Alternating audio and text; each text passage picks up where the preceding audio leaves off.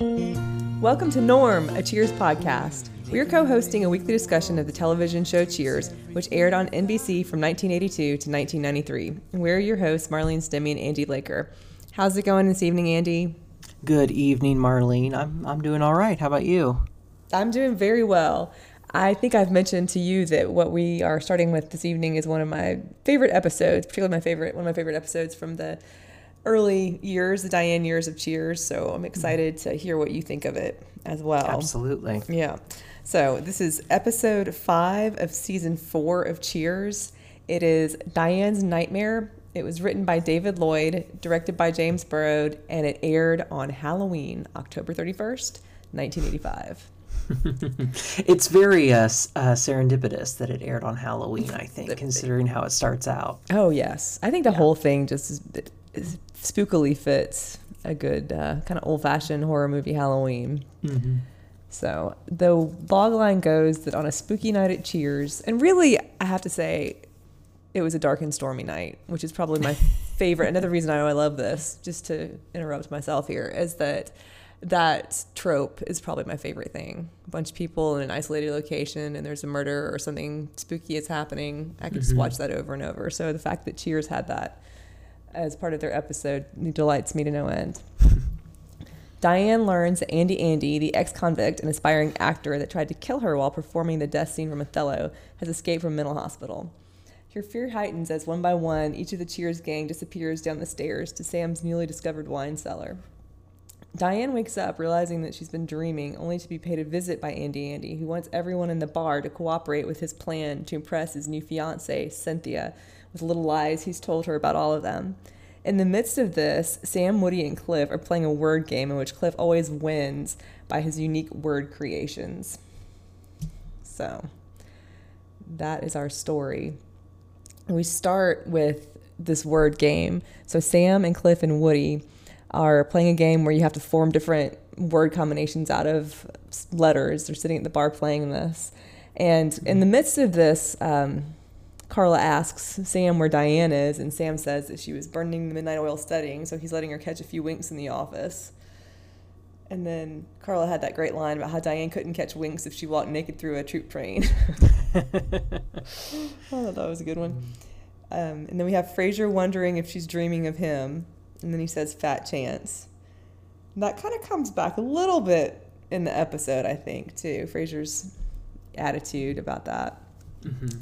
So they go through the words. And I think Woody just had some, I don't remember what the words were, but they were pretty standard words, as I recall. And Cliff said he has all of those, but he also has flirk, furred, and snarf. Have you heard of those before, flirk, furred, or snarf? I have not. I thought he pulled that out of nowhere. Right. Yeah, I haven't heard of it either. And neither had Sam, who said that there was no such word as flirk. And then Cliff explains, kind of brilliantly, that a flirk holds the little flag on the mailbox. So it's because who would know what that was? So you kind of have to believe him. It's just, specialized knowledge. And then Woody, of course, is impressed, and he's like, oh, you always win, Mr. Clavin. And Cliff tells Woody that he has to be tenacious like the great Horn-Mjörn. I just laugh thinking about that name. Yeah.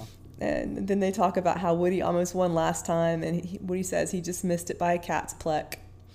So, what do you think of this teaser as a start to our episode? I thought it was kind of a fun one. It does tie into what comes next, but you can't immediately tell that from what we get. But yeah, I always enjoy anything set around words and books and things like that. So, I enjoyed it. I thought it was funny, too, when you have someone like Cliff and then you have someone like Woody and then you have kind of Sam who's kind of in the middle. And it's just kind of a meeting of the minds, So. Right. And I like the idea as well that they have this vocabulary in the bar, this vocabulary of words that Cliff has previously invented in the game, like the cat's pleck. Right. Maybe they're using these and we don't know it. So really enjoyed that one. It's kind of, I don't know, it's a little zany, but really clever. Is zany. I really liked it. It is, yeah. When we start the episode, so I think that even the beginning of this is interesting to me because the first person that comes in the door comes in, it's raining, there's a storm going on. And he enters, and he seems to sort of be a focal point of the action. He stops on that landing right inside the bar and kind of looks around. And when I watch this, I think that it makes him seem like he's a focal point of the story. Like he's going to be a part of the narrative. Because in other episodes, you have someone come in and they are a focus of the camera's attention, then they usually are someone that's bringing a story into the bar with them. Right. Did you have any kind of thought about that, or? I agree. I noticed that too. And then it kind of didn't go that way, and I thought, I don't know if it was just if it was intended that way, or if it was just something the camera. I don't really know what to make of it. It just seemed like a little misdirection to me, like a little. It's kind of a little like something like Alfred Hitchcock would have happen, I would think, in one of his movies, So I liked that. I liked that as part of the atmosphere. I'm going to assume it was intentional. Right. So one other thing I'm going to point out that I did not notice at first is that everyone is wearing the same raincoat. All the patrons in the bar are wearing the same raincoat.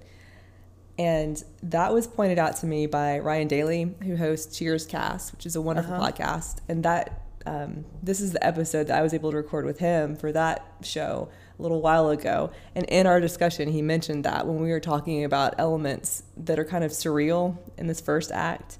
And that was something that he had noticed. So I thought I'd point that out. Yeah, because I certainly didn't catch that. But that's interesting that they made that choice. Mm-hmm. Huh. I think so too. And it's not so obvious that it's in your face, but if you just kind of paying attention to what's going on, it makes it a little stranger, I think. So Woody mentions the storm. Says something like some storm, huh? And Cliff talks about delivering the mail in any weather, and he goes through the postal routine of the rain and sleet and snow and dark of night, all of this. And then I'm not sure if it's Tim. It's one of the, like the bar regulars that we see that's kind of a side character, comes in, his car won't start. He wants Cliff to help him jump start it, and Cliff is like, and catch my death? Yep. Yeah. And so I think it's Carla or someone comes up, maybe Diane, I don't remember, to be honest with you, but someone comes up with a wine order. And so Sam asks Woody to go to the wine cellar to get more of the house red. And there's a little discussion about Woody being afraid of the dark in the past. And he says that now he just shuts his eyes and pretends it isn't there. So they're having this conversation about the dark. And then Diane, you can tell that she looks a little surprised about this wine cellar, which we haven't really heard about before either. And so Sam explains to her that on her day off, that they basically discovered the staircase that went down there to this cellar. And he tells her this little ghost story about the people that own the place keeping their crazy grandmother down there and all of that, just to kind of spook her. So Norm comes in, and then Cliff mentions the storm. And so, Norm does his usual coming in. And I think he says, like, still pouring. Or Sam asks if it's still pouring. Yeah. And Norm says, I was going to ask you the same thing. It's funny, I was going to ask you the same thing. Yeah, I really liked his entrance here. I did too. It was good. I did too. And he talks about how if he doesn't get home to Vera soon, the road will be closed. Says like an hour should do it. Right. But so Carla asks, at this point, Carla asks for the paper, and she wants to see what they have to say about the storm. So everybody that comes in mentions the storm.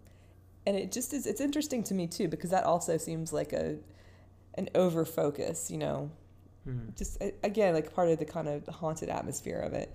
And also, this is probably analyzing too much, but like, what would a newspaper, like an evening newspaper, have to say about a storm? I don't know. I thought that was an interesting.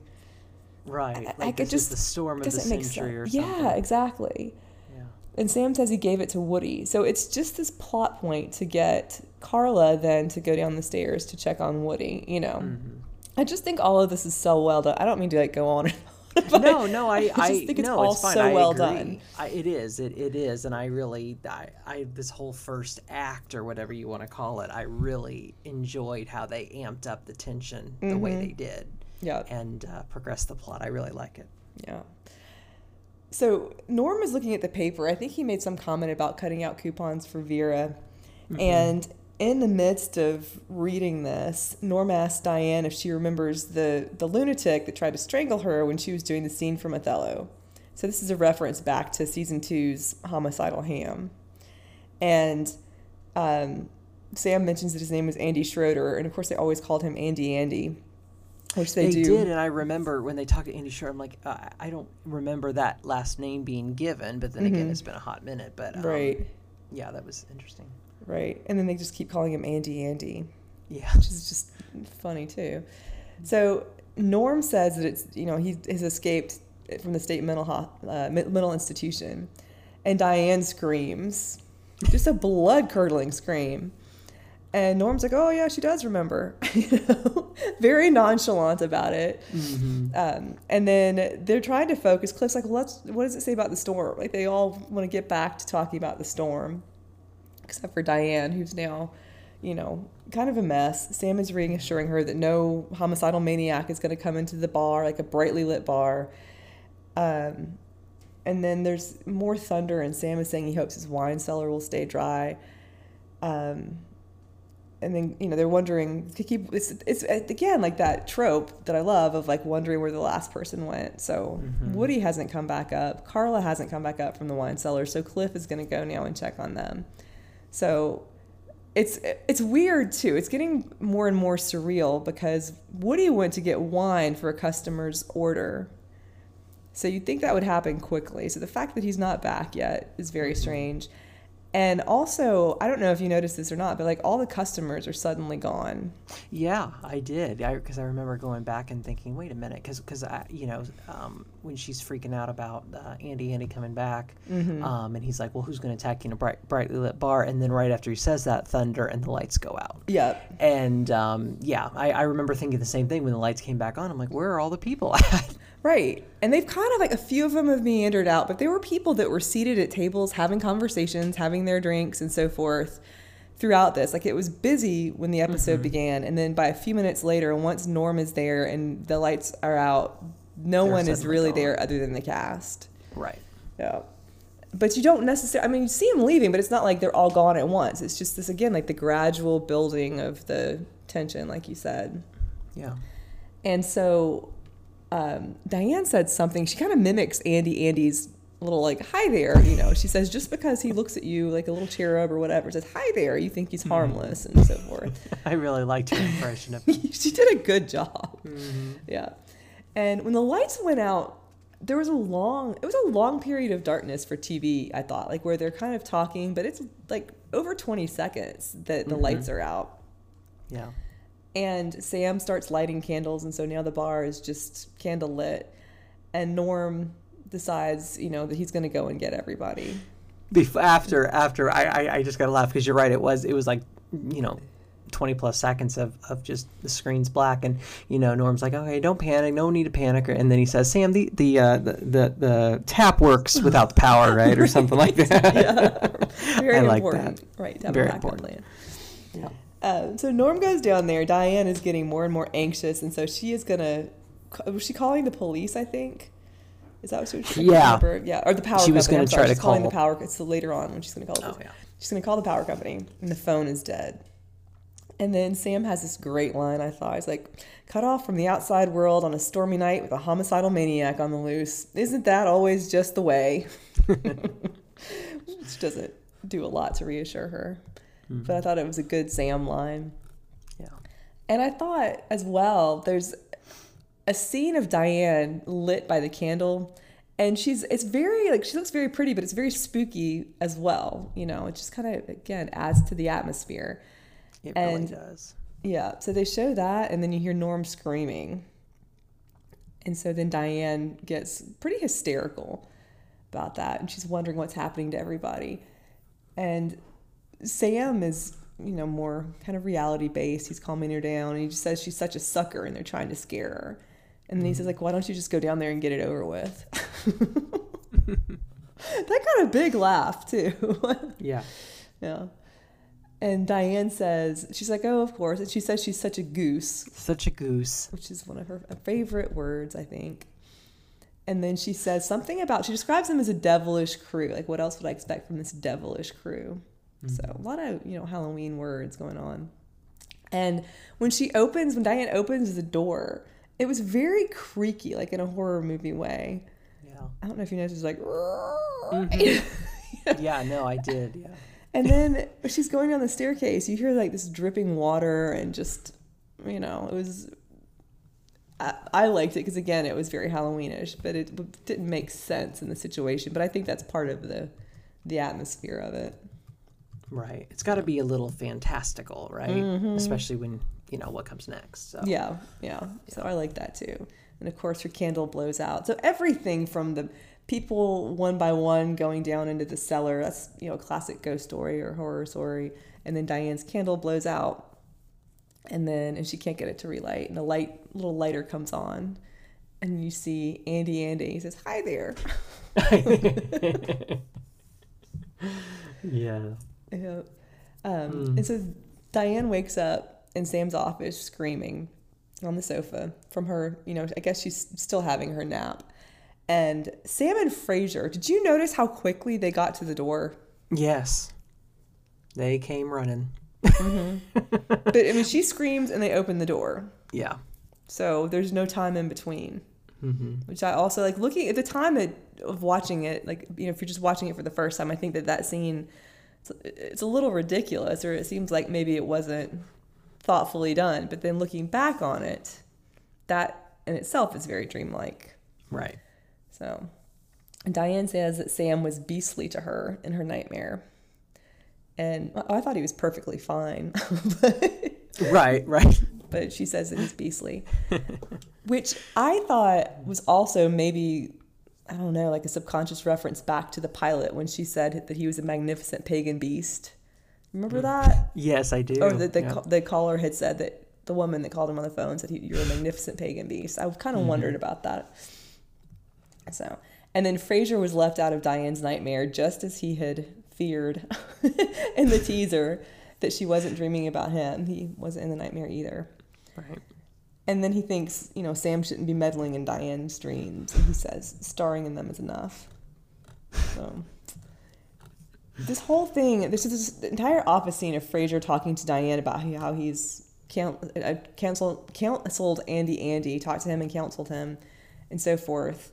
What did you make of all of that, the office scene? Because I kind of have a different opinion than I do of the rest of the episode. But it's hard for me to talk about it without, I don't want to spoil, the whole episode, even, at this early on in it. But just watching it in the moment, not knowing, what's going to be coming next, it kind of seemed like it came out of nowhere, and it also kind of seemed like this, I don't know, overly convenient, and yet also kind of like a violation of trust somehow, strangely enough. Like that he would just out of nowhere go seek this guy out who he doesn't really have a connection with. Right. And then all of a sudden he just steps in there as a counselor, like the guy didn't even pursue counseling, right? He just like, I'm gonna step in and be the counselor and psychoanalyze you and whatever. So I don't know. It was a little awkward, I thought. Yeah, I thought it was kind of unbelievable that Frasier would have found Andy and counseled him, and apparently based on Diane having the nightmares, that just doesn't seem like that would be, it seems like a violation of her confidence, I guess. And then also wanting her to talk to him, that's a little crazy too. I thought. Yeah, it kind of seemed like, why are you pushing so hard on this, But then you have to kind of look back again, not to spoil this, but you sort of have to look back as to what she might be thinking in Frasier wanting her to talk to him. That's why I think another reason I like this so much is that there's so many different layers you can look at looking back at it after the ending. Just character, just character motivation points to her subconscious, maybe. Right. So, yeah, and I didn't think the scene in the office was quite as compelling as the rest of it, but I don't know, maybe I'm just not appreciating it properly.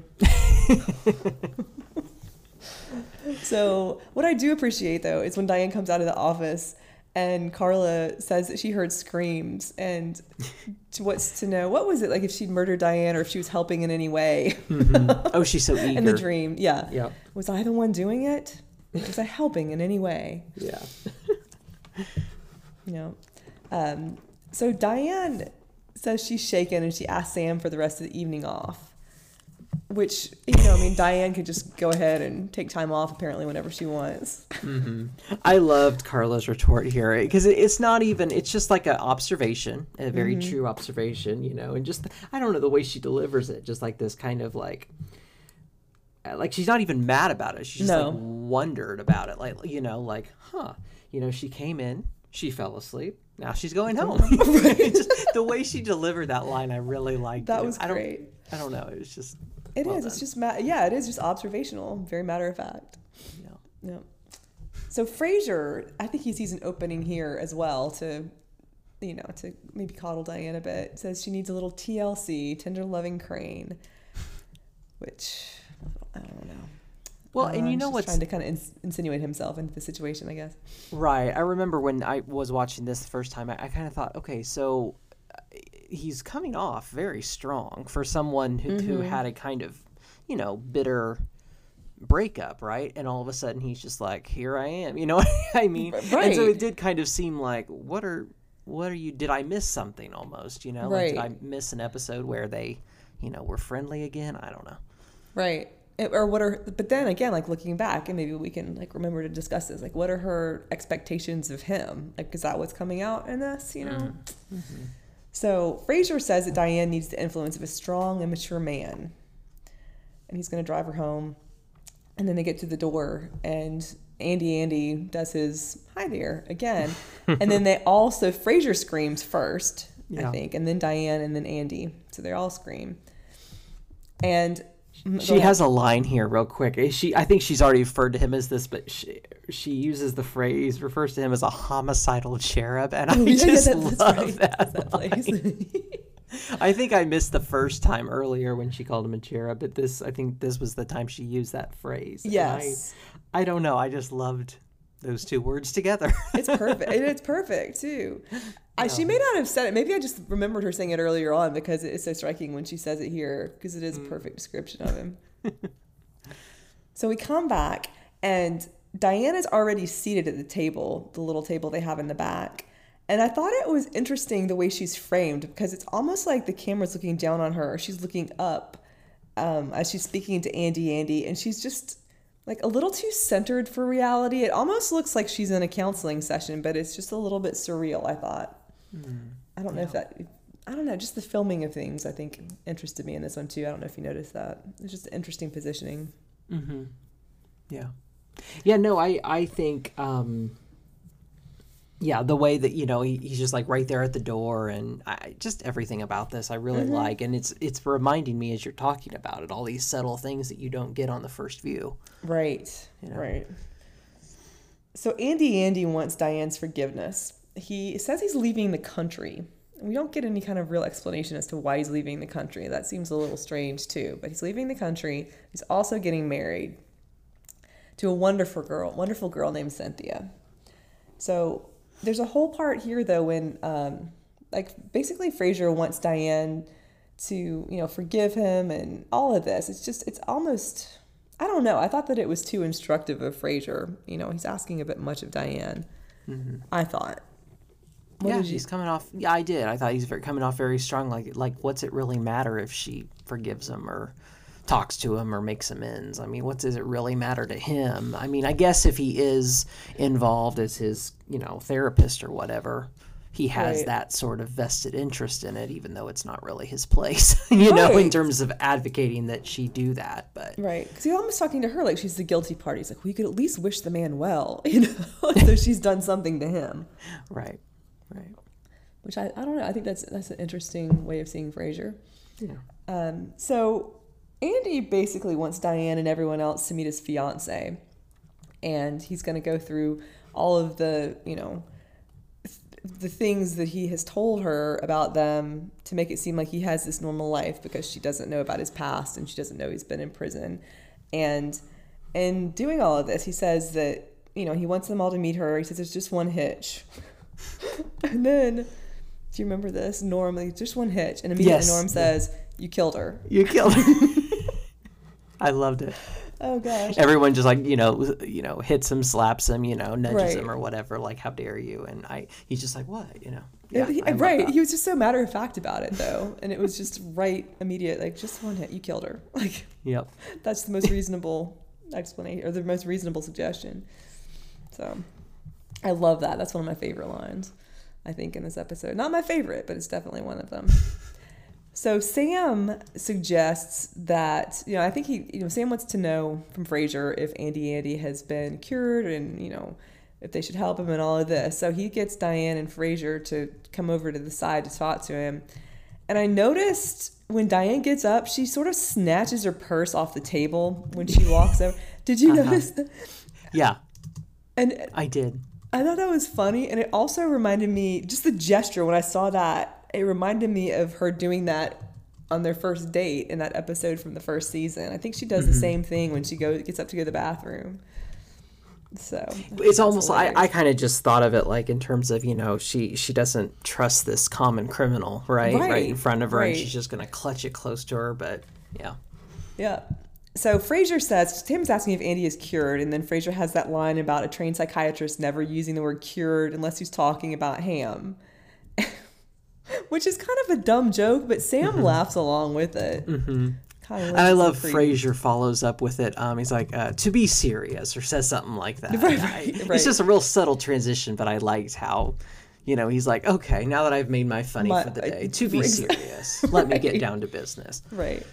So Sam wants to give Andy a chance, and then Frasier is, almost in Diane mode, so moved by this. He's like, by George, Sam, sometimes out of the mouths of babes.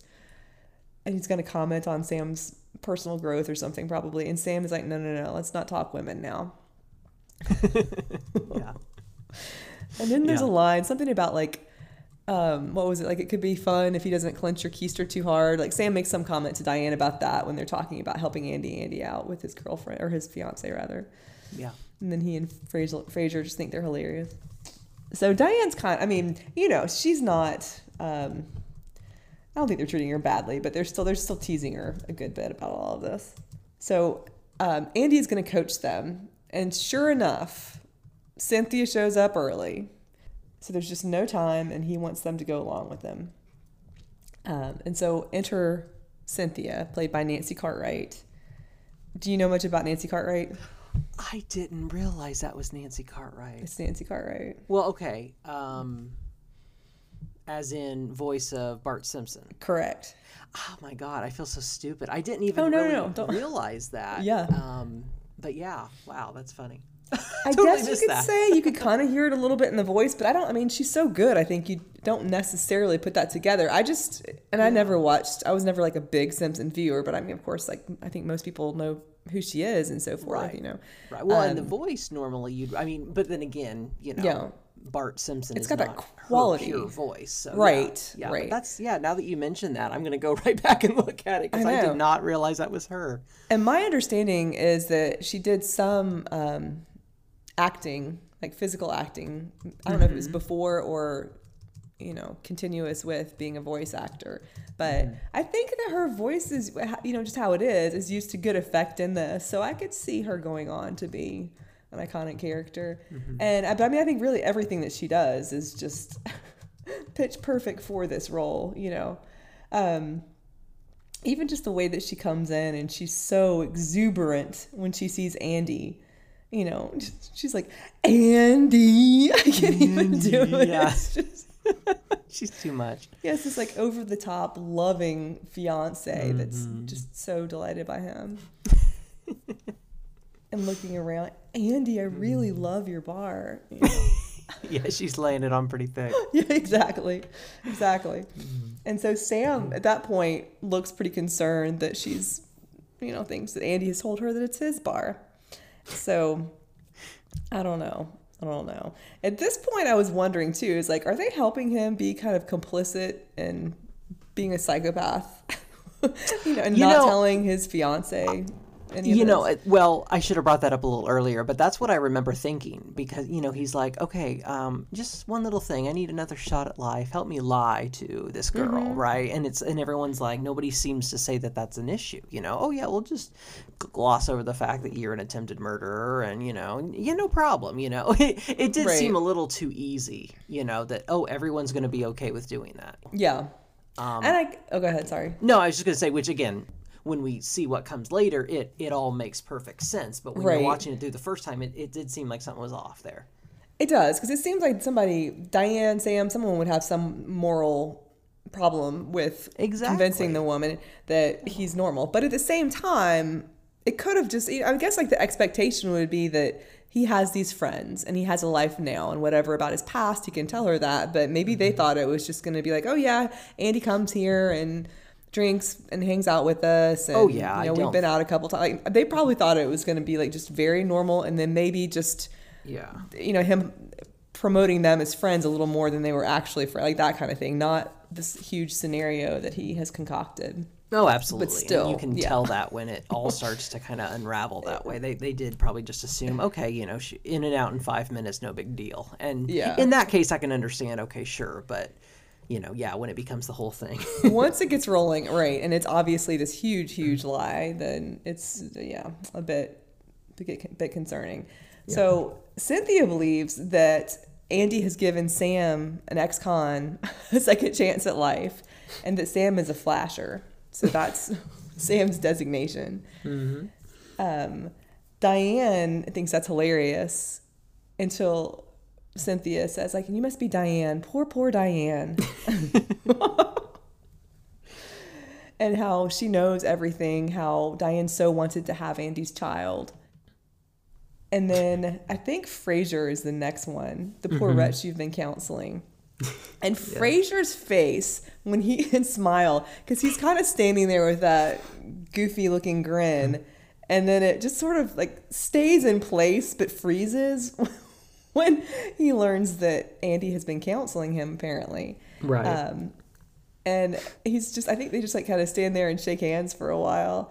And that whole bit about that you're still having, what was it? She said, like, you're still having trouble with that little habit. That little habit. Uh-huh. Yeah. And Norm and Cliff are just getting a lot out of that. Like, oh, what little habit there, Frasier?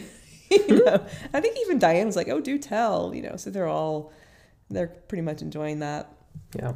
And Andy admits very somberly that Frasier is a kleptomaniac and is not making progress. He shoplifted his entire wardrobe.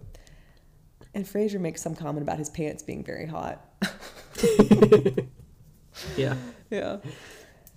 And I even like, Woody he hasn't been part of the Andy story before, so he's kind of new to this. But Andy asks, I like that what I was going to say is, like, I like how they built him in here, because Andy asks how much money they have in the register, and Sam tries to lowball. It's like, oh, a couple $100. And then Woody chimes in, like, are you kidding? We must have 1,000 in here. I love Sam's. He's got this retort we've heard a few times. Thanks, Woody. Thanks for that, or whatever. Just, very, yes. I don't know, something about the way he says that. Yeah.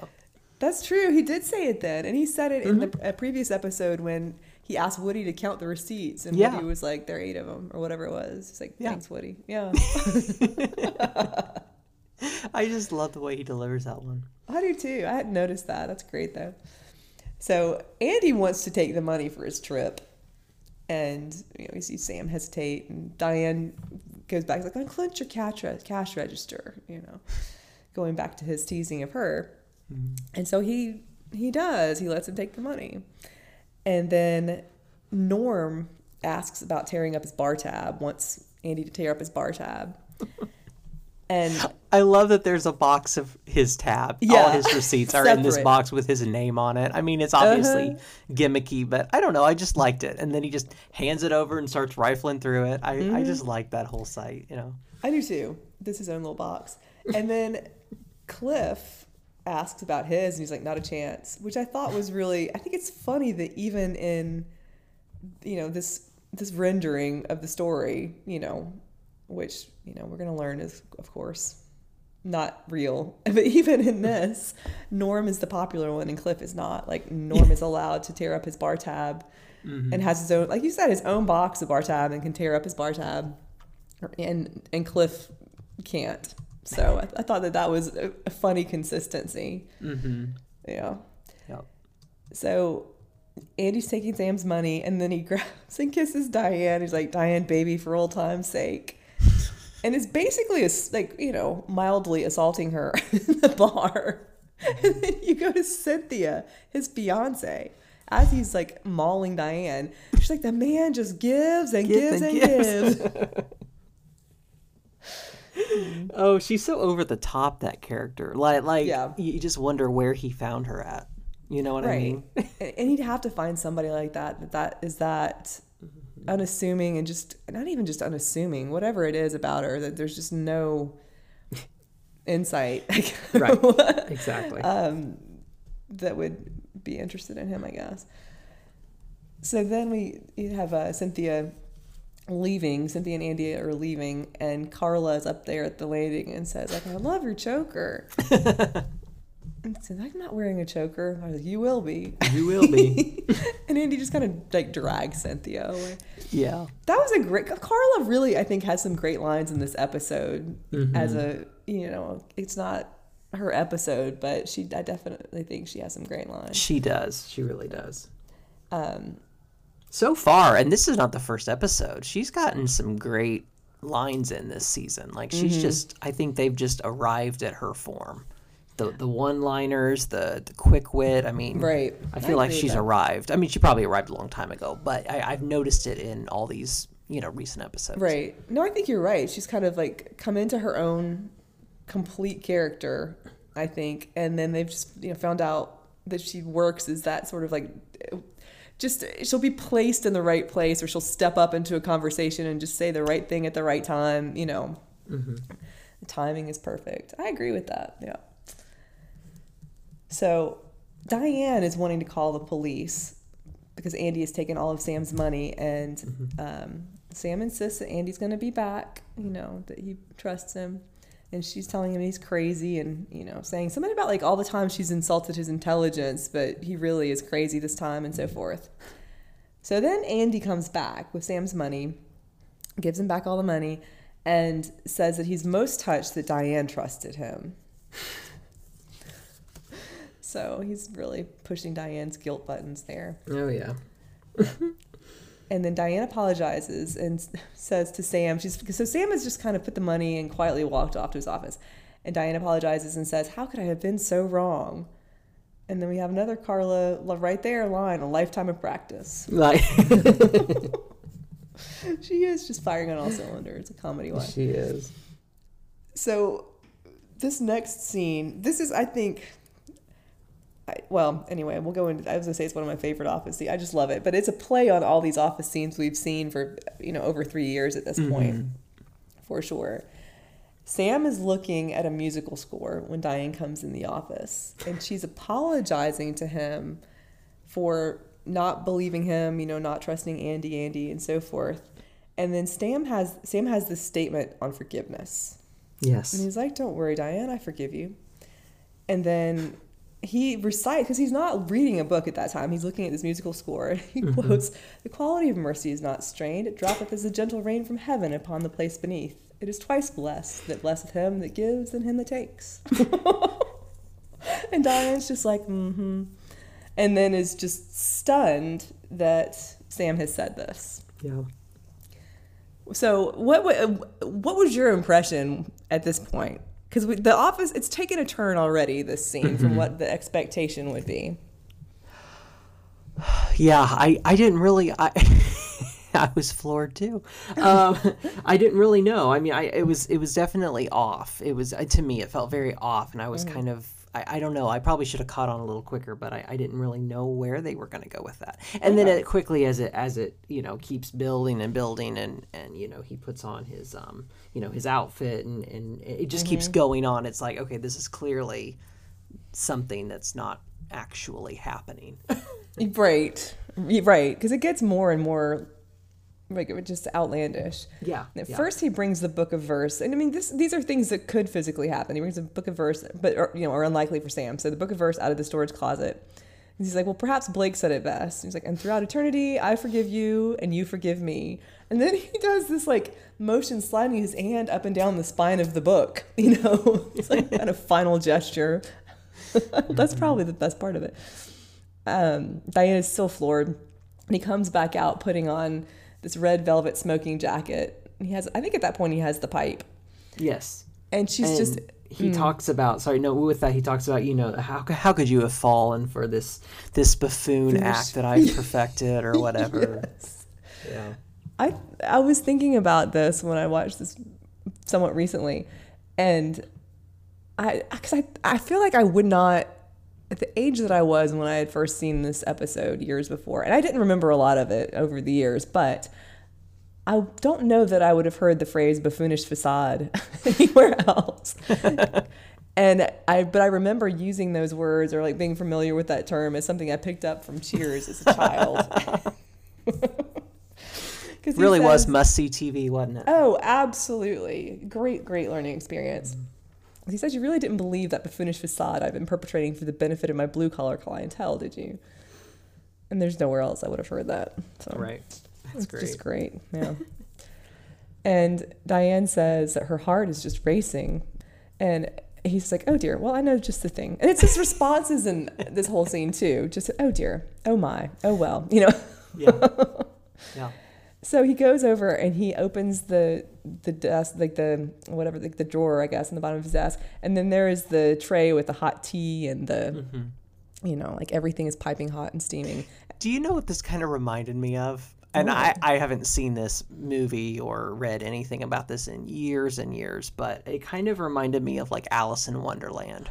I thought you were going to say that. It just, and at this point it's the outlandish whatever of it that, he's got this pot of tea that's just been boiling and it hasn't spilled over. And I don't know, it took me to that. And then, with the pipe, and the caterpillar from that. That's a great point. I'm referring to probably the Disney film or whatever, but I don't know, I just had that imagery in my mind.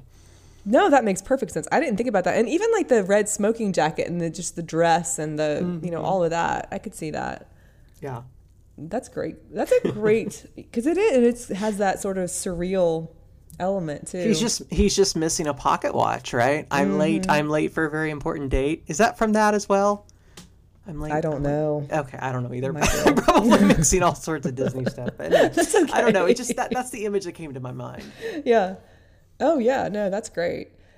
And then he says, but also I think the musical element too, that could probably fit in. Because Diane is, again, she's talking about how she's never found him so attractive. And that's when he says, like, oh, well, how nice. And he says that he would like to play Diane a little something from an opera he's been writing. It's based on the Old Testament.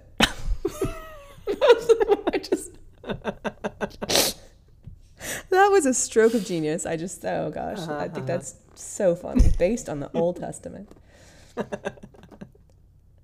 Very specific, the Old Testament. Not much happened there, so Right. It's enough to fit into an opera. Right. I just thought that was great. But I think Sam has enough, just in regular, like the real world of Cheers. He has enough of an erudite sensibility and refinement, even if it's not developed or he doesn't show it all the time. But he has enough of that to make this version of Sam like plausible as Sam in a dreamscape. If that makes sense. And I think it's probably Ted Danson and his portrayal of Sam, obviously, but there's something about him that you can see this being, a Sam that Diane would create in a dream, I think. I don't know if that's something you thought about or, if you agree with that or not. Oh yeah, no, I mean, definitely. Like this is like her ultimate fantasy, I think, is what we're supposed to be seeing here, right. And so how they pull it off in this sequence, I just, again, I really think it's just genius in terms of how over the top it is and yet in line with kind of what we know about her and what she likes and her interests. Yeah. Right And so he tries to describe this symphony as having the brooding intensity of Mahler and the pesky insouciance of Poulenc. I didn't know what any of that meant. I'm not going to lie to you. And I didn't got look the it Mahler up. part all right. I'm not sure. I've never heard. The only place I've heard of Poulenc is in this episode, and I don't know. So that's all I know. I could kind of understand the Mahler part a little bit. I still think it's a great comment, though. Right. I mean, you can get it and appreciate it without knowing too much about who those people are, I think. Right. Because it's just what's the word I'm looking for? Distinct, not distinct. Rare, I don't know. Yeah. Specific, I don't know, but it's something. It's something more particular. Yes. Or it gives, but it's kind of like, I feel like the Old Testament, though very broad, is also gives a particular tone as to what he's trying to describe, you know. And I think it's funny, too, to think of like the Old Testament as having any sort of pesky insouciance. But yeah. But in Sam's opera, I guess it does. So he pulls this keyboard out, puts it on the desk, and then he's playing, and Diane, she goes like from this astounded look on her face, and she kind of at one point closes her eyes and then reopens them, like staring vixenishly at him. Like Shelley Long does a great job going from one expression to another in that moment, I think. Because she's completely astounded, and then she's completely aroused, I would say, just looking at him, you know. So she goes over and she wants him to just put aside the keyboard and so forth. And she's talking about how I want you and all of this. And I don't know, I think that he just has a similar, like a response, kind of like, oh, goodness, you know, like another one of those sorts of responses. And then this part, his response to this is one of my favorite lines in all of Cheers. She says, "Let me be the instrument you play on." And then he replies, "Diane, do you realize that you just ended that proposition with a preposition?" I love that. Oh my God. That's it made me That's think of a nutshell. specific, I don't remember the episode, but and it may be on more than one occasion where she has corrected somebody and made that same remark about you ended that phrase with a preposition Right. or you know, ridiculed him or whatever. So I liked how they tied that in. Yes. Yeah. There was a time I remember, and as you said, I'm sure it's more than once, but he said something about, don't you have customers to wait on? And what was it? And I think that she said it ended with a preposition, and he may have like tried to correct it and added another preposition. And then he said something like, don't you have customers to wait on, mullet head? Yes. I do remember that I think that was in season 1. But yeah, all of that leads to that one quotation, and I just think it's perfect. Yeah. So she's unoffended by this. They are kissing, and Sam knocks the pipe on the desk. And then the next moment, Diane wakes up. So I presume that was like the knock on the office door, was the knock of the pipe on the desk. And then Sam's waking her up, and she asks if he has, in the midst of this conversation, she asks if he has a velvet smoking jacket. And then I'm smoking in all my jackets. Yep, back in true fashion, true Sam fashion. Yeah. So she, basically describes the episodes as that tells Sam that she thought she was waking up from a dream, but she was in another dream. And at some point in this, Cliff comes in to tell Sam to come back to the word game, that Woody's on the verge of forming a syllable. I like that they... Were you going to say something? Or just no, I just that line. Yeah. Syllable. I like that it's still framed within that one word game, too. It started in the teaser, and then they're still playing this game. So it's all transpired just during this evening of them playing word games at the bar. Exactly. That's a really neat like little... that. Yeah. Yeah. Yeah. And so Sam wants to know basically if they got together in her dream. And she says, certainly not. And he said it really was a bad dream, So he gets his dig in there. And then we have this final moment, which I really like. Diane sits at Sam's desk, and she's looking around. She sees a pipe and picks it up. She sniffs it, I think, first, and then smiles, and then picks it up and blows bubbles with it. I like that. I like that she just kind of played with it, And I wondered, too, if maybe she had noticed, if the pipe had been on his desk earlier, maybe she kind of subconsciously worked it into her dream. Thought that was a possibility. Yeah, I liked how, you have this image of, the pipe, the sophistication, right, of what it was in her dream, and then it's just nothing but a prop toy or whatever. So Right. I liked how that brought you back down to earth, It does. It does. It's Yeah. got that playful spirit at the end. And it is almost like like when Halloween's over and it's just not so spooky anymore and you just kind of have I don't know. I thought it was a good, fun way to end the episode. Mm-hmm. Yeah. Yeah. So overall, I like the way the episode flows too. It just seems like it goes by quickly. Like everything just goes really well into the next bit. I gotta say, my opinion, I like this episode. I really did. I will say, I really liked how it started off, and I kind of thought, okay, we're gonna have this just downright creepy Halloween episode, which we Right. got for the first act, and then it Yeah. kind of, we kept Andy, so there was kind of that, threat or whatever, but it Right. kind of went in a different direction than what I thought it would. I kind of thought, okay, they're playing a trick on her, we're going to have some Halloween pranks or whatever. She's going to go down into the cellar. So I like that whole first act the best. But I also liked what came next. It just was different than what I guess I kind of thought we were going to get starting out. Yeah. But in talking through these aspects with you just now, it's made me kind of see things that not necessarily things I missed, but I didn't really think of it in terms of, oh, here's how it operates in a dream, right? Versus an episode that is quote unquote in real life, right? The exaggerations of certain characters, the passing of time, little things that, Right. when you have a dream, they rarely make logical real life sense in most ways. So when you look back knowing, okay, this was a dream within a dream, you kind of have a little more context. So it's made me appreciate some of the things they did more. That's very interesting. I'm glad as well because I think I'm trying to remember back to the time when I rewatched this when I hadn't watched Cheers in forever. So I probably had forgotten some of how it went and ended because I know that I would have been more taken with that first act, just like you were, like the spooky, everybody's going down into the cellar and just continuing that tone, through the episode. But then just having the entire, I don't know, the second part is then, has good humor and so forth. But then, like appreciating the dreamlike aspects of it. And then the office scene, I think, has the, very overt dream aspects after a while and great lines. And Sam's performance, like Ted Danson's performance, I think is perfect in that. So I don't know. I wouldn't say the middle part is weaker because I think it has a lot to it. But I think that it has more like once you like look back again, like you're saying, and see some of the dream parts that are still in there. Yeah, definitely not weaker. Just different from what I expected. Yeah, I guess when standard, I sat down and I thought, oh, good, we're gonna get, and I really liked it. The whole episode was very different from any other Cheers episode we've had to this point. Based on the fact that it was, a dream within a dream. But I don't know, just the way it started off right out of the gate, it was so atmospheric. And Right. I don't know. I guess I kind of, on one hand, I kind of would have liked to see them continue that particular atmosphere a little bit more.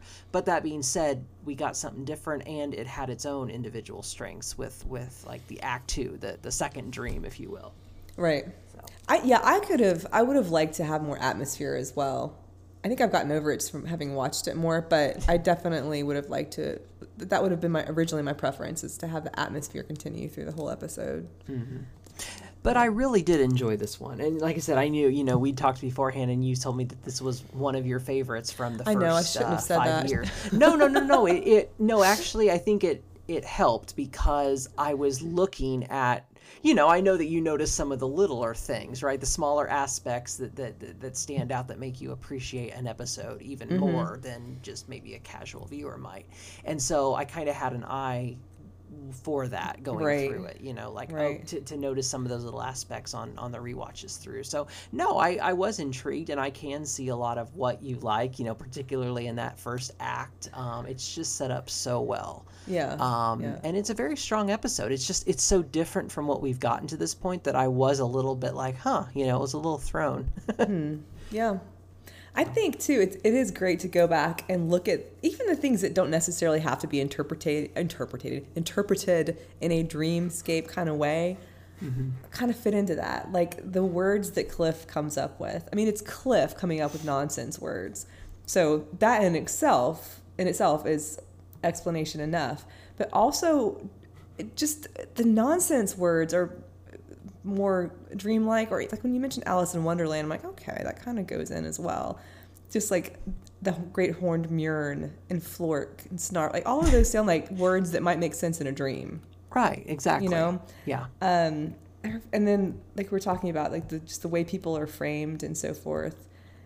What I mentioned that Ryan noticed about the raincoats all being the same, like, but those are subtleties that, I mean, I think that watching, like, I won't unsee it now that I know that that's there, but being able to see those things, I think just adds to that layer of it being a dream. It does. I mean, there's so many of those little things that, you know, I didn't even notice the first or second time that I rewatched it through. So, and it makes me want to go back and look at those again and notice those little quirks. Like I said, the things that happen, you know, in a dream that don't make sense. I mean, it's not as in your face in this episode, but when you go back and you know the context, you can notice some of those subtleties. Like I said, the way time passes, or, you know, maybe how Frasier, for instance, is so insistent and he just kind of steps all over the situation and becomes this, you know, the guy's counselor and whatever. All those aspects that, you know, it's like now that you know, oh, this was a dream, it makes a little more sense that, oh, okay, that's why it was a little off. You know? Right. Like, is Diane, is it her thinking in real life that Frasier's being too intrusive? So in her nightmare, she made him this kind of intrusive person that wants attention, or what, you know, like, how is it her mind that is creating that? Are we supposed to think that? You know? Right. So many levels there. Yeah. It was a fun episode. This was a fun one, and there's so much, obviously, because it's been an hour. There's so much to dig into it. That's true. That's why, I mean, to me, I'm like, oh, it's over before you know it, even though I think a lot goes into it. I mean, you have 3 very distinct portions of the episode, you know? Yes. Yeah. Oh, gosh. I'm sure there's a lot more, but did you have anything else that comes to mind right now? I just say it's a real fun episode, and that's pretty much it for me, I think. That will do it for us today. You can find us on Facebook, Norm, a Cheers podcast, and on Twitter at Cheers_Norm. You can listen to or download old and new episodes at the usual places: Apple Podcasts, Google Podcasts, Overcast, and Spotify. Leave us a like and comment and join in on our community there. Thanks so much for listening.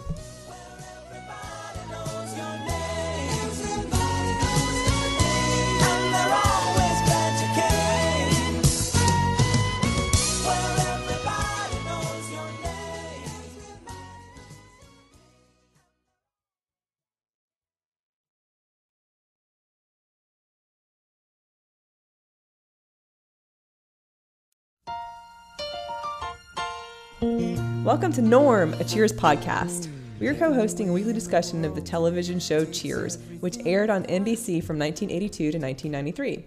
We are your hosts, Marlene Stemme and Andy Blaker.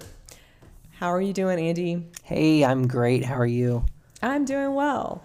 So this is episode 6 of season 4 of Cheers. It is titled I'll Gladly Pay You Tuesday, and it was written by Cherie Eichen and Bill Steinkellner. I believe this is the first time that we have had them as writers for Cheers, but they will be with the show for quite a long time. As both writers and then later producers too. So that's a good run. If this is their first outing, then I have high hopes. Yes. It's fun. So the log line is Diane borrows $500 from Sam to purchase a signed first edition copy of Ernest Hemingway's The Sun Also Rises, insisting to Sam that she'll pay him back in full. Carla, knowing that Diane has spent the money on a book, which Sam, told Diane that he didn't really want to know what she spent it on, that didn't matter, but Carla keeps goading him. And she keeps goading and needling Sam about Diane spending little bits of money on other luxuries, having not paid him back yet. So when Sam explodes from frustration after Carla's nonstop harassment, basically, or goading, Diane entrusts Sam with the book for safekeeping as collateral until she can pay him back the $500 loan. So we have a teaser that's really not related to the rest of the episode in any direct way. But I think it's kind of fun. Norm is shoving himself into the men's restroom. He's the only character that we can see. And we hear, some chatter going on the inside. Woody says they'll have the bathroom stuffing record. So Norm finally shoves his way in there. The door shuts and they're cheering. And then they can't get the door open because there are too many people in the bathroom. So they're all, talking about this, what they're going to do. And a couple walks into the bar. And the man says something about how the bartender must have stepped out. And he has to use the restroom, of course. Mm-hmm. So he knocks on the door, and the crowd in the bathroom yells, "Occupied!"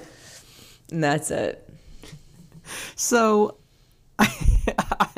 it's so dumb, but I thought this was a great teaser. I just enjoyed it. I mean, you kind of get the first little bit. You just have Norm kind of against the door. He kind of wiggles his ass in the door, to get in there. And I just thought it just seemed like, this is the dumb stuff that they would do on a slow night. And so then it makes you wonder, who all is in there. I mean, presumably it's all men, but, Cliff. Oh, no, I would think it'd be everybody. Everybody? Okay, see, I didn't know. I mean, I'm just saying, because there's nobody else in the bar. I don't think the women left. Right. I would bet it's Carla and Diane, like all of them.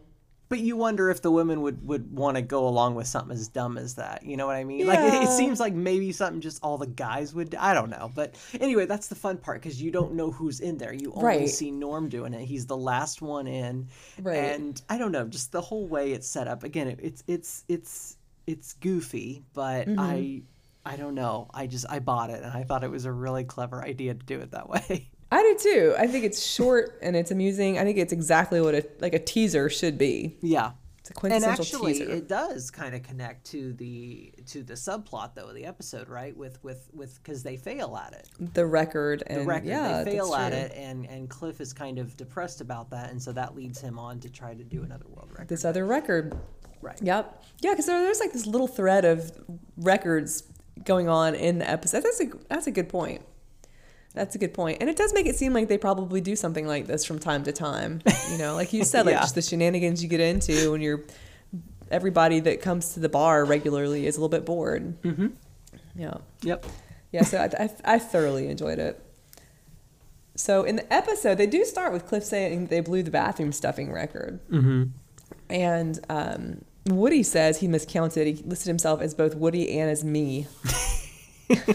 Of course he did. Yeah, exactly. But you can imagine Sam saying, "Thanks, Woody." Thanks, Woody. He's not here to say that. Norm drinks to noble failure. Here's to noble failure, which I love. That is just, we've seen so far that is kind of Norm's attitude toward life. Like, I tried it. Here's to noble failure. That's right. That's very much him. That's how it is. Yeah. And Cliff says he can't drink to noble failure, which, as you said, does set up him later on doing this backward walking thing, trying to get that record. Mm-hmm. But when he says that he can't drink to a noble failure, in swoops Carla to say that if he could, he'd be a duke. Yes. Yes. Good wordplay there. Oh, she's on fire this episode, too. I think we talked about that just with the last episode 5, but she's on fire again here. I mean, she's got some one-liners here to beat the band, really. I mean, she does. Yeah. So, and her role that we'll get into in a few minutes of just being that kind of provocateur, of Sam, the little devil on his shoulder, if you will. Yeah. So Diane starts to remove, she's kind of working her way around the bar, and she's removing unempty glasses. They don't look full, but they're unempty. And I think it's Steve, who's kind of the younger, somewhat unpleasant. He's not that pleasant to people, but he barks at her. The glasses aren't empty. So she apologizes, and then she says she's distracted. And Norm asks her if she has problems or if this is just the usual. The usual. I love it because I love how he's like, it's honest, right? I mean, it's honest, it's true, and yet he realizes he stepped into the hornet's nest and he tries to back out, and it's just like, oh crap. Yeah, I just love this whole bit here. But also, it's a very a knowing comment to make. Like, he knows Diane well enough by this point to know how she is. He couldn't have said that, I don't think, in a previous season. Right. And she's kind of like doing the head shaking like the usual, Yeah. So she says she has to come up with $500 as quickly as possible. And then there's this whole back and forth joking about Diane's hair and about Carla's hair. Because I think, doesn't Carla say something about like to pay off or to what was it? Hush money for Miss Clairol. Yeah. Right. And then Diane says, I love what you've been doing with your hair. You should keep washing it. Right. Yeah, And there's so many of these there. little bits that again don't really relate to obviously the overall plot, but they're just great moments. Cliff kind of gets a laugh out of that, and Carla gives him the death glare, and he's like, "That was totally uncalled for, or whatever." Right. Yeah, just like little funny character bits. Mm-hmm. Yeah. So Diane asked Norm if he's familiar with the Farthing for Your Thoughts bookstore, and he replies to her that he's dallied there betimes. And she's just so amused with his little response. She is. I like that. She's like, oh, good. I just really like that rapport and that entire scene with Diane and Norm, the back and forth. I really like their rapport. And it's helping me to enjoy Diane a lot more. Her responses and just the kind of like the friendly teasing manner that she's developing with people. Right. She's you feel like after 4 years, she's kind of starting to get the hang of it, right? Yeah. She's willing to kind of play along with that. Yeah. And then just Norm speaking back to her in that way, is kind of fun and teasing too. And I could see him dallying betimes at a bookstore like that, maybe, it sort of opens up a new kind of possibility for Norm. So Diane says that she has unearthed a rare Hemingway volume. And then she says that she knows everybody is doubting that her Diane Chambers' sensitivity is attuned to Hemingway. Right. Yeah. And then Woody says, like, wow, that's really close. So Diane says the book has Hemingway's signature on the title page and is priced at a laughable $500. Would you know what's funny here? I think, okay, so this is what year? We're in 86 now? Okay. 85, yep. So late 85. That was $500 then, which is considerably more now. Right. So the fact that she calls it laughable, I don't know. I just feel like that seems like that's priced about what it should be priced at, to me, knowing very little of that, rare book world, really. But anyway, now that you bring that up, that she's like, it's a laughable $500, and that she thinks, I can maybe make a profit from it eventually later on. It does seem a little bit like, I don't know if I trust your math on all this. I know. I'm finding a website that says adjusted for inflation, $500 in 1985 is equal to $1,237 in 2021. Oh, wow. That seems like a lot to double. That does seem like a lot. Well, but and the fact that, she's just at this used bookstore and they're selling a book for $500, the equivalent of over $1,000 today. Again, we're niggling on these little things, but it is interesting that she thinks, oh, that's for someone who's on a waitress's earnings. Okay, first off, it's a lot for anybody, but especially when that's your job, and presumably you'd have to save up quite a bit and forego other things for that. So right, it's kind of funny. I'm sure she's responding to she's in her mode of appreciating the book and the fact that it is this first edition with his signature in it, rather than thinking in terms of her own budget. Clearly, yes, right, absolutely, yeah. So Carla suggests that Diane ask her mother for the money, and Diane says she'd rather die. And Carla says, I'd like that even better. Once again, another great Carla retort. Mm-hmm. So Diane says she told her mother she'd prove her own worth. I think that's interesting because we've talked a little bit before about Diane's, how Diane values money, or her attitude toward money, because it has come up a couple times before. Mm-hmm. Yeah. And then Cliff mentions that Diane's mother carried her for 9 months. It's like kind of like the argument, like, well, she's your mother, she would help you out, and so forth. So then Diane says she was premature, and Carla says, couldn't wait to get out and start yapping. Yep. So, yet another one. I mean, in that whole little exchange, she got a couple good ones in. Mm-hmm. So she, I think the people at the bar seem concerned, to say the least, that she's going to ask them, because she talks about, like, if you can't turn to your friends, who can you turn to, and all of this. And then she says that the thought occurred to ask Sam, and she's not sure because of their past relationship. Mm-hmm. And we have this bit when Woody volunteers to give Diane every bit of money that he has, which you know is not going to be close to $500. No. But he just earnestly does that. He's just going to give her all of his money and realize his pockets have been picked again. And she ends up giving him money, doesn't she? Yes. Yeah. I thought that was interesting too. Yeah. But Cliff says, like, welcome to the big city. And then it's almost like Woody just entirely forgot just the nature of sarcasm and the topic of the conversation of, being robbed. And he's like, thank you, Mr. Clavin. Oh, yeah. Kind of laugh. So pleasant. And yeah, I love that. Yeah. So then Diane kind of, like you said, just gives Woody money, just kind of quietly gives him some of her money.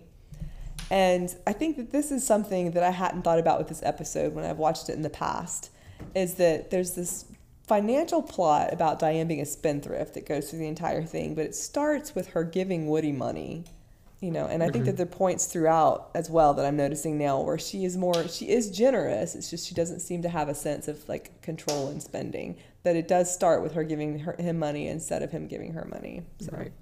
Which I thought was I think that's an important part of her character too. Mm-hmm. Yeah.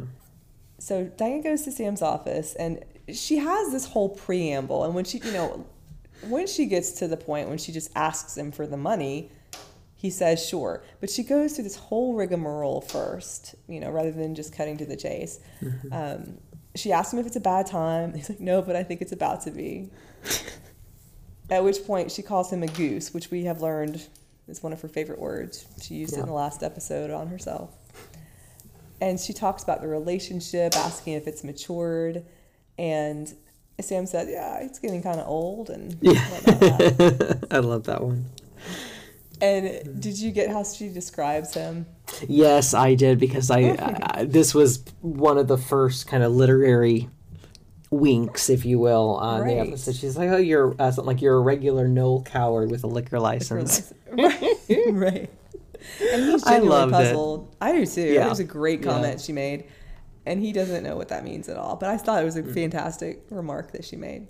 Mm-hmm. And then she talks about him being a man of pride and principle, and strength is found in flexibility. And she's going on about the willow and the oak trees and all of this, which I guess, like she says later, she was nervous about asking him as she's going through all these examples of trees until finally his argument back about different types of trees used in furniture, and which are the strongest, because she says something like the oak, and he's like, well, what about this? And what about birch and mahogany and all of that? So she's just like, will you loan me $500? And he says he will, sure. He's happy not to know what she wants to buy. He kind of goes through some, like, what is it, like whatever you babes buy, and talks about, like, I don't remember all of the things, but one of them was sewing notions. Yes, he makes all like these sorts of assumptions. I almost was expecting her to kind of storm out in anger and be like, never mind, for making, what might be interpreted as, sexist comments or whatever, right? So, but she didn't, because, she wanted that money. But, no, he does kind of, make these, like, I don't know, he did say the sewing notions and a couple other things, but it's funny. So he gives her the money. He says something about, like, he knows how hard it was for you to come in here begging like a dog for a bone. He's having fun with it. Mm-hmm. They seem to have this good back and forth rapport, even when sort of insulting each other. And then we have this financial glimpse again into Sam about how he's had trouble loaning money to people in the past. Mm-hmm. And he's lost some friendships about it and so forth. So he says he now just gives people money when they ask and expects never to see it again. And so Diane, referring to herself in the third person, announces that she always honors her debts. Diane Chambers always honors her debts, or something like that. Mm-hmm. So she says that it was hard for her to ask the money. She admits it was hard given their past physical relationship. And then Sam has this line about, it kind of feels like you should be giving me the money, doesn't it? Oh, that was funny. It was. I thought it was, just a friendlier back and forth rapport between them that I enjoy. Yeah. Norm comes in at this point. He's eating at the Hungry Heifer, and he's having heartburn. He says it's the best value in town and that their steaks come by the pound. And then Woody seems amazed that steaks are that big, and Carla tells him, like, no, that's where they get them. That was good. And Norm recommends Thursday when the chef does his tribute to swine. And then he does that, like, is it like an Italian finger kissing? Or it's like, you know, the finger kissing gesture, like the fine, that it's like a fine event or fine dining. Fine dining, yeah. Yep. I like that. I always enjoy those little Hungry Heifer references. It sort of builds like the character of the place over the years, you know. Mm-hmm. That Norm's just been at the Hungry Heifer. He comes in and he says, Sam asks him, I can't remember what he asks him, what's the something? He says, pop, fizz. You know, the Alka-Seltzer or whatever. It was funny. Yeah, and I think Sam gets him an Alka-Seltzer. Yep. Carla, at this point, we learn it's been 2 weeks since Sam loaned Diane this money, and Carla wants to know if Diane has paid her back. And Sam says no, but he defends Diane by saying she can't pay that money back immediately. She's just a hardworking waitress. And Carla, she got a job as a waitress somewhere? Right. That was really good, great. too.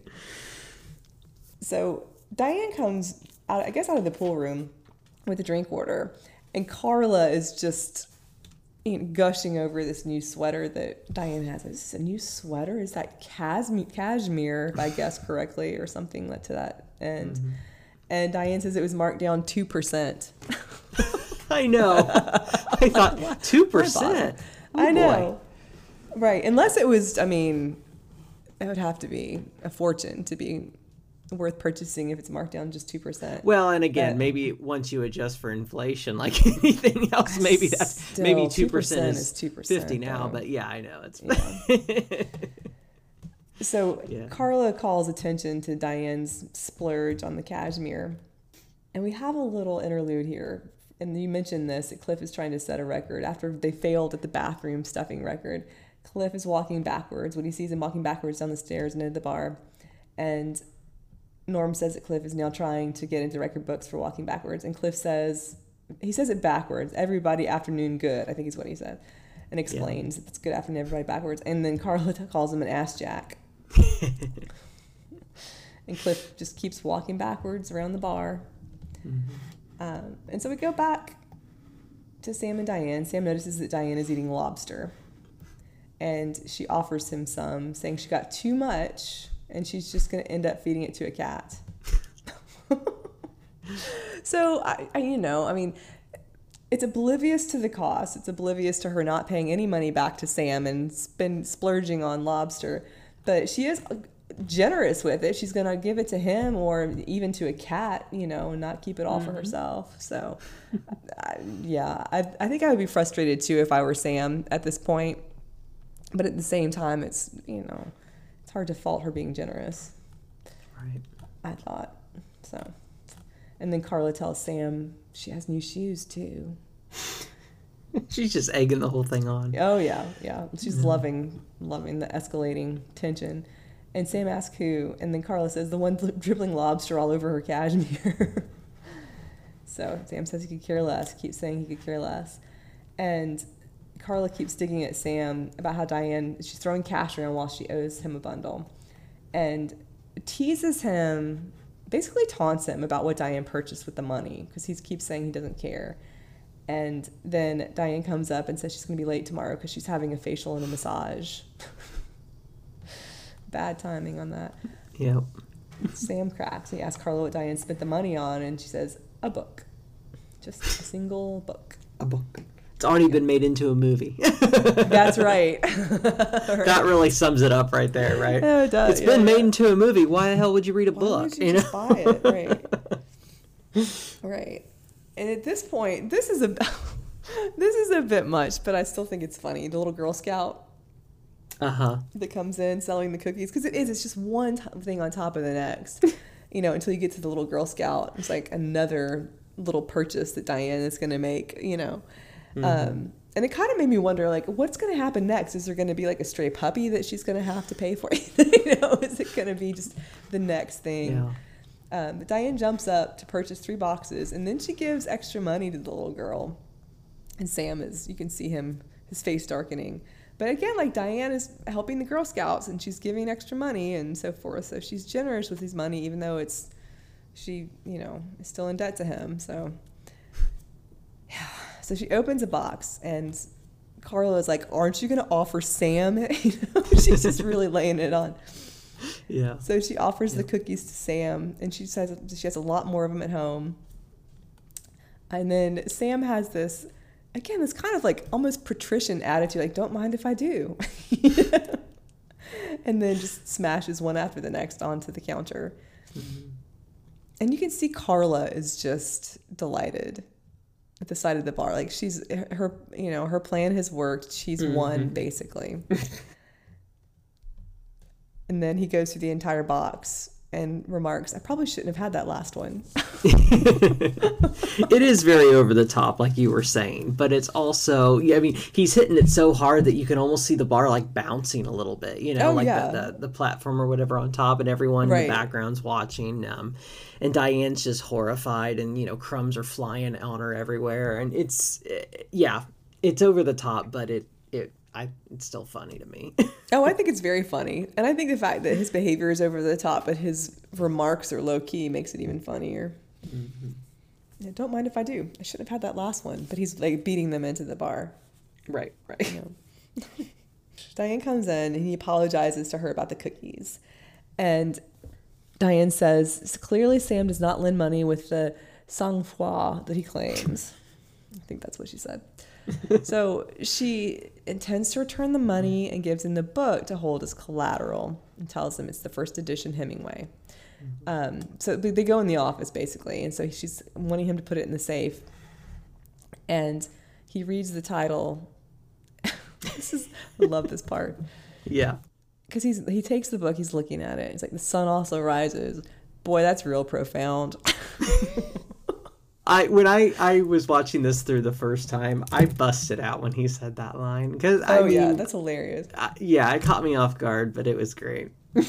I know, that's what I love about it. It's like it catches you off guard. It's very much something that Sam would think, and it's kind of true, you know.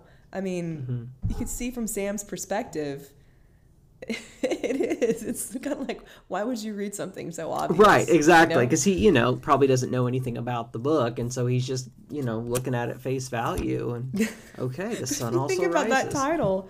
If you read "The Sun Also Rises" and you think about what he said, it really is a hilarious title. Like, the sun also rises. Boy, that's real profound. You know,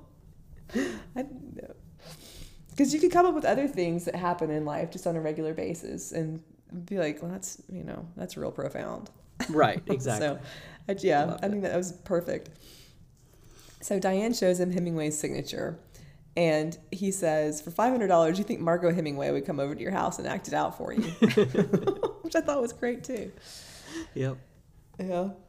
Mm-hmm. And then Diane tells Sam to put the book in the safe and not let anything happen to it. So I thought too, I was thinking about the Hemingways at this point, because that was, I guess, the era when Margot was probably the known actress rather than Marielle, who was maybe known a little bit longer or a little bit. Which is funny. I didn't really know Margot Hemingway. I didn't know that name at the time. I knew Muriel. Or was that her name? It's Marielle Hemingway. Yeah. Mariel. That's right. Yeah. But yeah. Mm-hmm. It's interesting. I mean, and I think by the time I knew, I know of, you know, that family to some degree, I guess, like from reading about them. But I think like the person I would have heard of just in regular life and literature and entertainment or whatever would have been Marielle. But Margot, I guess, was acting. Margot was acting before she was, but it's interesting. I don't know why that's interesting, but I think it's just like that little window of time when she would have been the one mentioned. So I thought that was interesting that Sam mentioned Margot. Yeah, Margot Hemingway would come to your house and act it out for you. So he's going to put the book in the safe, and Diane is telling him all these things not to do, you know, and he says she's treating him like an animal. And he's pausing and kind of looking at the book and opening it and so forth. So he knows something's up. And then we have Cliff. He says it. I think he says it smells boring. No, that's right. Yeah, it even smells boring. Yeah, that's right. So Cliff is walking forward. Turns out he backed into his ma's curling iron. And then Woody's so kind. He says that everyone there still considers him a winner. Carla says that's pronounced wiener. That's such a clever line. Isn't that just, I mean, yeah, you know, such a I don't good know. play on I words. just think it really is a play on words. It's great. Mm-hmm. Yeah. So Sam comes in, and he's kind of in a panic, and he shows this book with the expanded pages. It's the only way I can think to describe it. Just it's obviously been dropped in water or something. You know what I mean? I gotta just. I don't even know. I want to preface this scene, this whole bit. Go for it. When I'm watching this, I'm just like cringing. I don't know if you've ever done that. Not to a $500 book. I have done that before. I have dropped a book, or maybe not completely to that level where it was, you know, that looked like it was just laying in the tub floating for a while. But where I have gotten pages wet, and so it has warped and bent them. But I'm just physically cringing the pretty much the rest of this episode. For Sam and for what happened. I really am. I am too. Like, it bothers me through the end of the episode. And the fact that it's never revealed bothers me, because then, I don't know, just the condition of the book bothers me. I don't like anything to happen to books at all. I know. Like, even if I've read them, you know, very long books. I've had a friend, like one of my friends that's still, you know, one of my good friends, but she borrowed a book from me in high school. That was, I think it was a Pat Conroy novel. It's like 600 pages or something, I think. So, you know, it was a long book.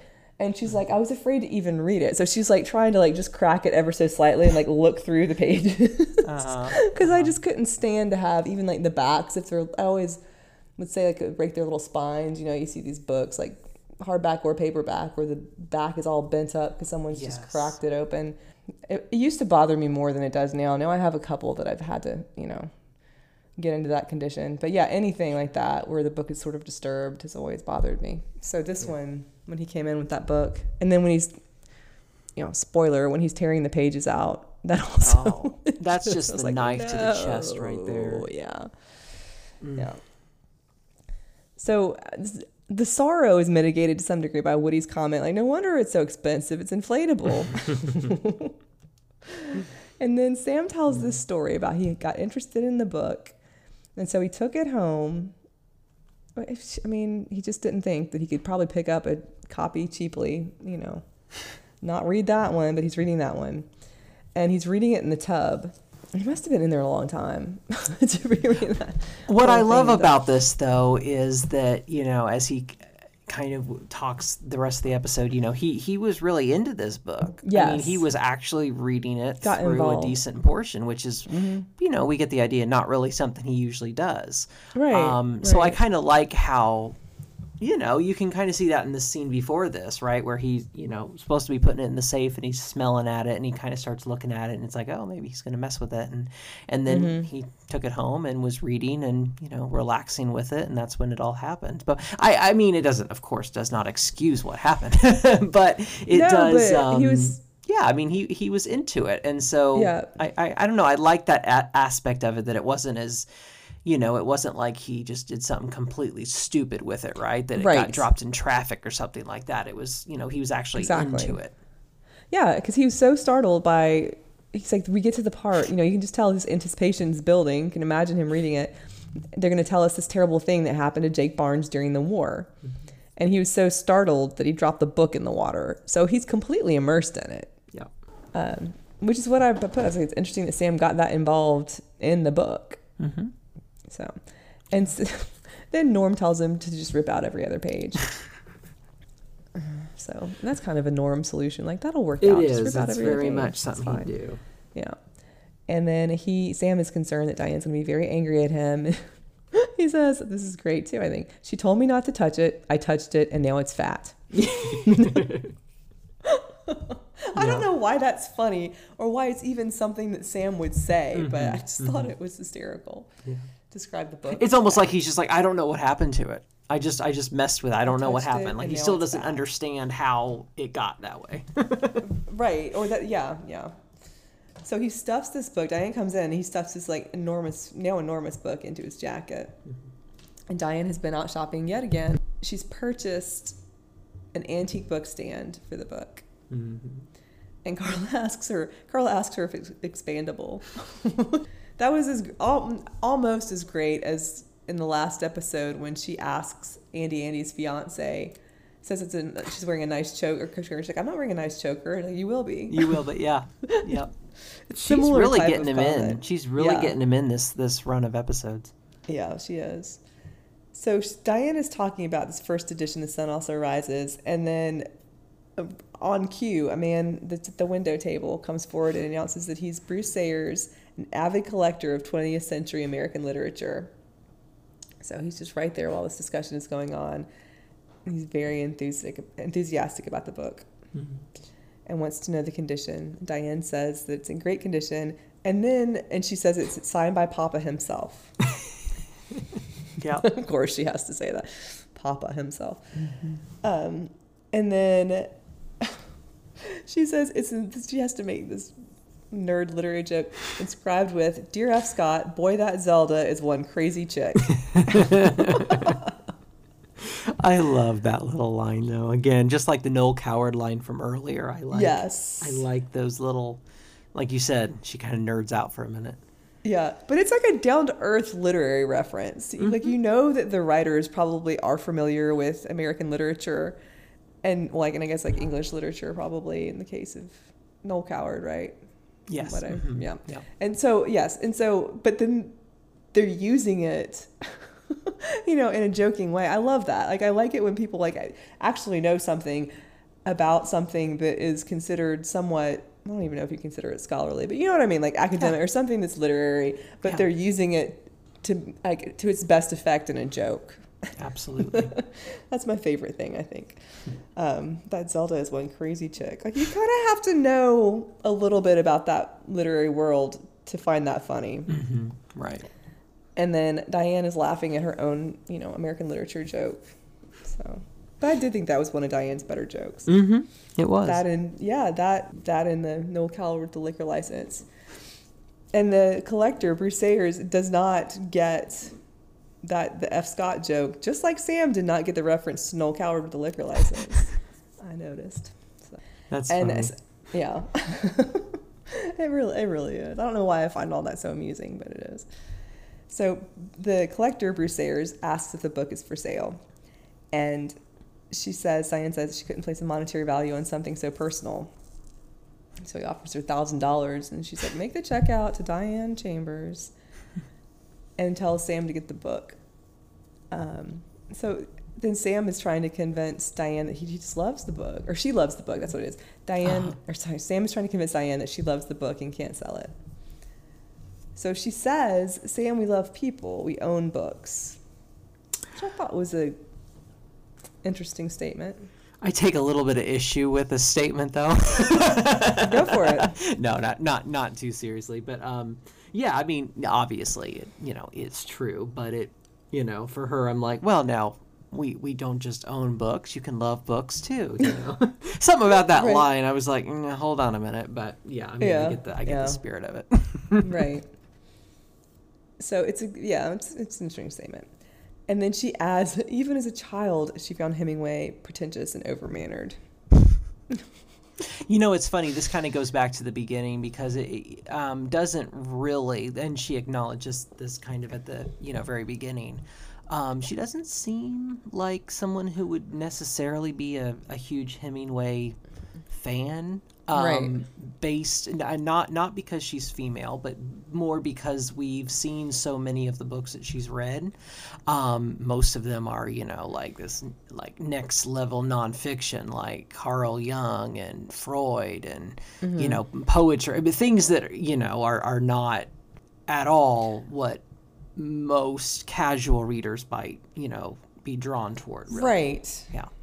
And when she speaks, when she's trying to speak in a kind of affected way, or speak of literature, it's in sort of like long sentences with a lot of flourish, which is not how Hemingway wrote. So It doesn't seem like that would be exactly. It doesn't seem. I mean, like I would be one of those people that would be like, I know what you're saying. Diane Chambers' sensibilities attuned to Hemingway. It's like, I agree with Woody. Like, that is kind of close to what I would think. Mm-hmm. It's almost like she's like, oh, I got this just by virtue of it being a signed first edition, which is fine. I mean, there's Right. people that collect that. That's fine. But yeah, it doesn't seem like something that she's like, oh, she grew up loving him. Right. That's when she says, like, it's signed by Papa himself. It's like, are you really that into that world of Hemingway that you're... No. Right. So at this point, Sam is in trouble. He's panicking. He's making these excuses about how he can't remember the code of the safe. And then there's that, kind of like verbal farce of like, it's your birthday. And since it's my birthday, I should be out celebrating. He's just running through any kind of distraction to not go in there and get the big swollen book out of the safe. Or wherever it is. I think it's in his jacket still at this point. Because he was hiding it. So he goes in the office. He starts ripping pages from the book per Norm's suggestion. I start cringing even more. Yep, absolutely. Yeah. And then Diane comes in with Bruce Sayers, which I think that's a good name for a dealer, I guess. Like they're an American literature dealer, maybe. I don't know. And so they start bidding. And Sam, for the most of this, is bidding up in increments of $10, which I think is funny too. Because he's like, 1,010, and then Bruce Sayers says 1,100, and so it's like 1,110. Yeah. And Sam talks about falling in love with the book at some point. And so Diane, just like in the last episode, she kind of has this revelation about, in the last episode, obviously that was a dream, but she's just impressed with Sam's love of the book, and she's looking at him in a new light and how sensitive he is and all of that. So that just reminded me of the beginning of the office scene, the dream office scene in the last episode.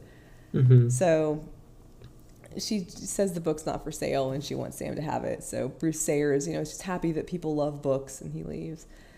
And Sam is kind of starting to pick up on this with Diane. He's like, I am sensitive, so I'll get out. Yeah. And she thinks he's changed. Scene. Yeah, this whole scene, she is just, she's like, she says she's attracted to him, and she feels something stirring. I know. She's just like over the top here. Yep. I was making notes on it, and I was like, she thinks he's changed. She's attracted to him. She continues to describe her condition. It's like, I can't keep writing all this stuff she's saying. Right. But she does go over like her every heartbeat, basically. And then she's kind of like getting into his arms and kissing him. And so Sam says he's thinking about getting a lot more books and maybe even a library card. And, what was it? She talks about like how they didn't imagine at the beginning of the day they'd be in each other's arms and so on. And she says that, he has the book that he really loves, and she's made herself a tidy little prophet, and they're in each other's arms. And this makes me cringe in a different way. And Sam notices this prophet remark, it's kind of like, what?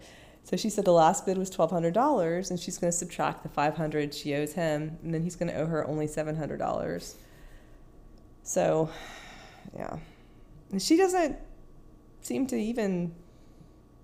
think that there's any kind of argument to be had about this situation.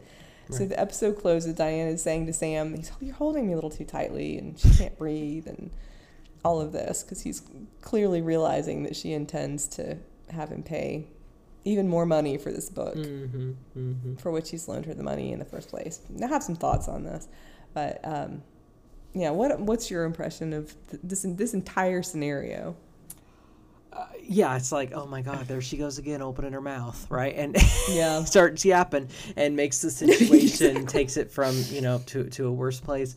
Yeah, I mean, it's interesting that they've made the choice, the writers or whatever, to not have her discover the condition of the book.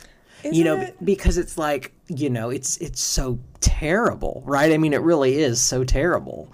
And so... she's had to see all sorts of other things that she's really been attached to that have been like, I think of that Brian the lion that becomes a bar mop or a bar rag or whatever. And that sweater that that wool sweater that shrunk and all these things. And so I'm thinking, here yet again, something that he's been somewhat responsible for ruining. And we kind of skip over that. So part of me would have wanted, it was all cringeworthy, but part of me would have wanted to see him found out for the book, I guess. Well, because there's no resolution. There isn't. You're right. Without There isn't that, really any yeah. resolution. And I'll say too, the whole thing with, I mean, you know, this episode we had right before this was Diane's nightmare, right? And they end up at the end of that episode when she's still dreaming.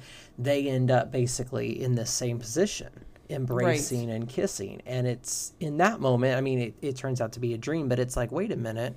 Kind of went from 0 to 60, and then here, this episode, which is quote unquote real life, right? The characters are not dreaming. It feels like it's 0 to 60. I mean, she's obviously attracted to him because of the sensitivity and his attraction to the book and blah blah blah. But still, to go from where they were to that, it's like, wait a minute, this is very kind of unexpected. At least it was to me. Yeah, no, I agree with you. She does go from 0 to 60. Without regard for, I mean, obviously, like, he's game for it, but she's basing it on this, again, like this idea she has of him, this artistic proclivity that she sees in him, you know. Yeah, it's just, it seems like a house of cards. It just seems like something that's not real, even in this episode. It's obviously not real because he's trying to get out of having to tell her that he dropped the book in the bathtub. But even if he hadn't and he loved the book, it's still just this one thing that he's done that she's throwing her whole self into, you know? Right. So. Absolutely. So yeah, it does. I don't know. Yeah, toward the very end of this, it does seem a little far-fetched, I guess, that this would be the situation they're in. And yeah, there isn't really any resolution. You're kind of left wondering, well, wait a minute, she's not even going to want to see the book again or whatever. I mean, she sold it, I guess, but yeah. Yeah, like a look at the signature, or maybe like she wants to sell him the stand to put it on too. You know. Right. Yeah.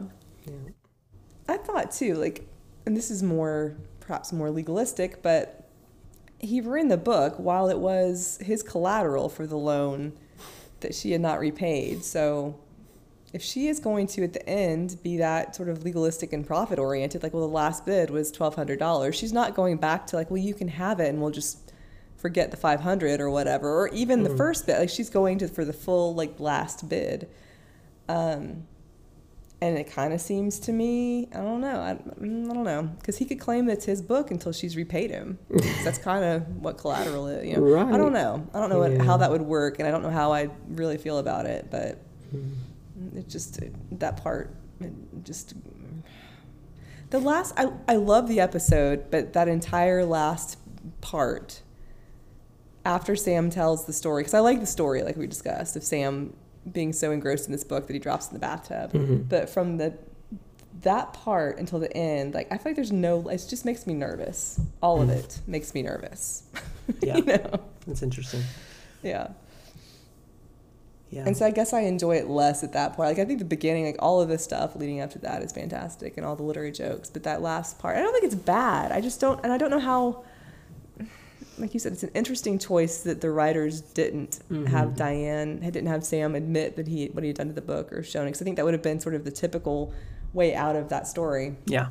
And I don't know how I would have done it differently, but I just don't feel fulfilled by the ending. Right. It just didn't seal the deal for you. I get that. I'm kind of inclined to say the same sort of thing now that I think about that last little act. I really liked this episode. I responded to it kind of like as a bibliophile or whatever you would use. But so I liked the literary references. I liked, how excited she was over this book, and that it was really the main plot. So I enjoyed it for all those reasons. I did feel like it meandered a little bit, could have been a little tighter midway through the episode.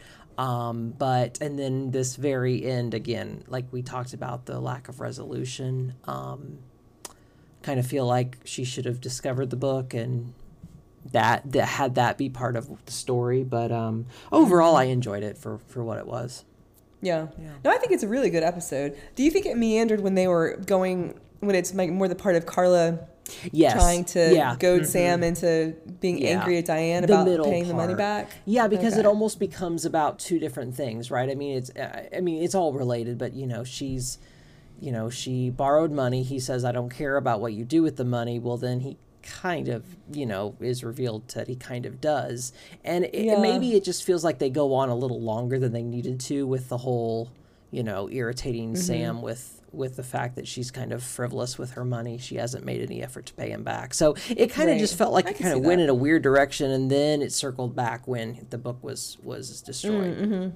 So yeah, I could see that. Yeah, because it's like you had to get to that point of her giving it to him for collateral, and it did take a little bit longer to get there, even though I like Carla's role in that. I can see her doing that. I think some of the comments are funny, but it does take a bit long.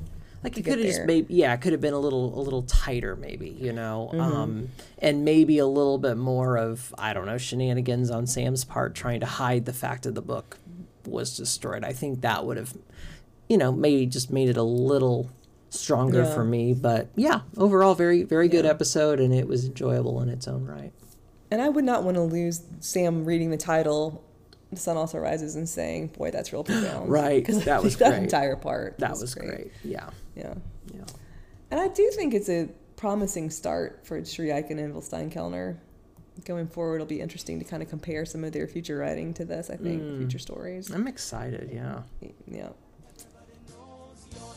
That will do it for us today. You can find us on Facebook, Norm, a Cheers podcast, and on Twitter at Cheers_Norm. You can listen to or download old and new episodes at the usual places: Apple Podcasts, Google Podcasts, Overcast, and Spotify.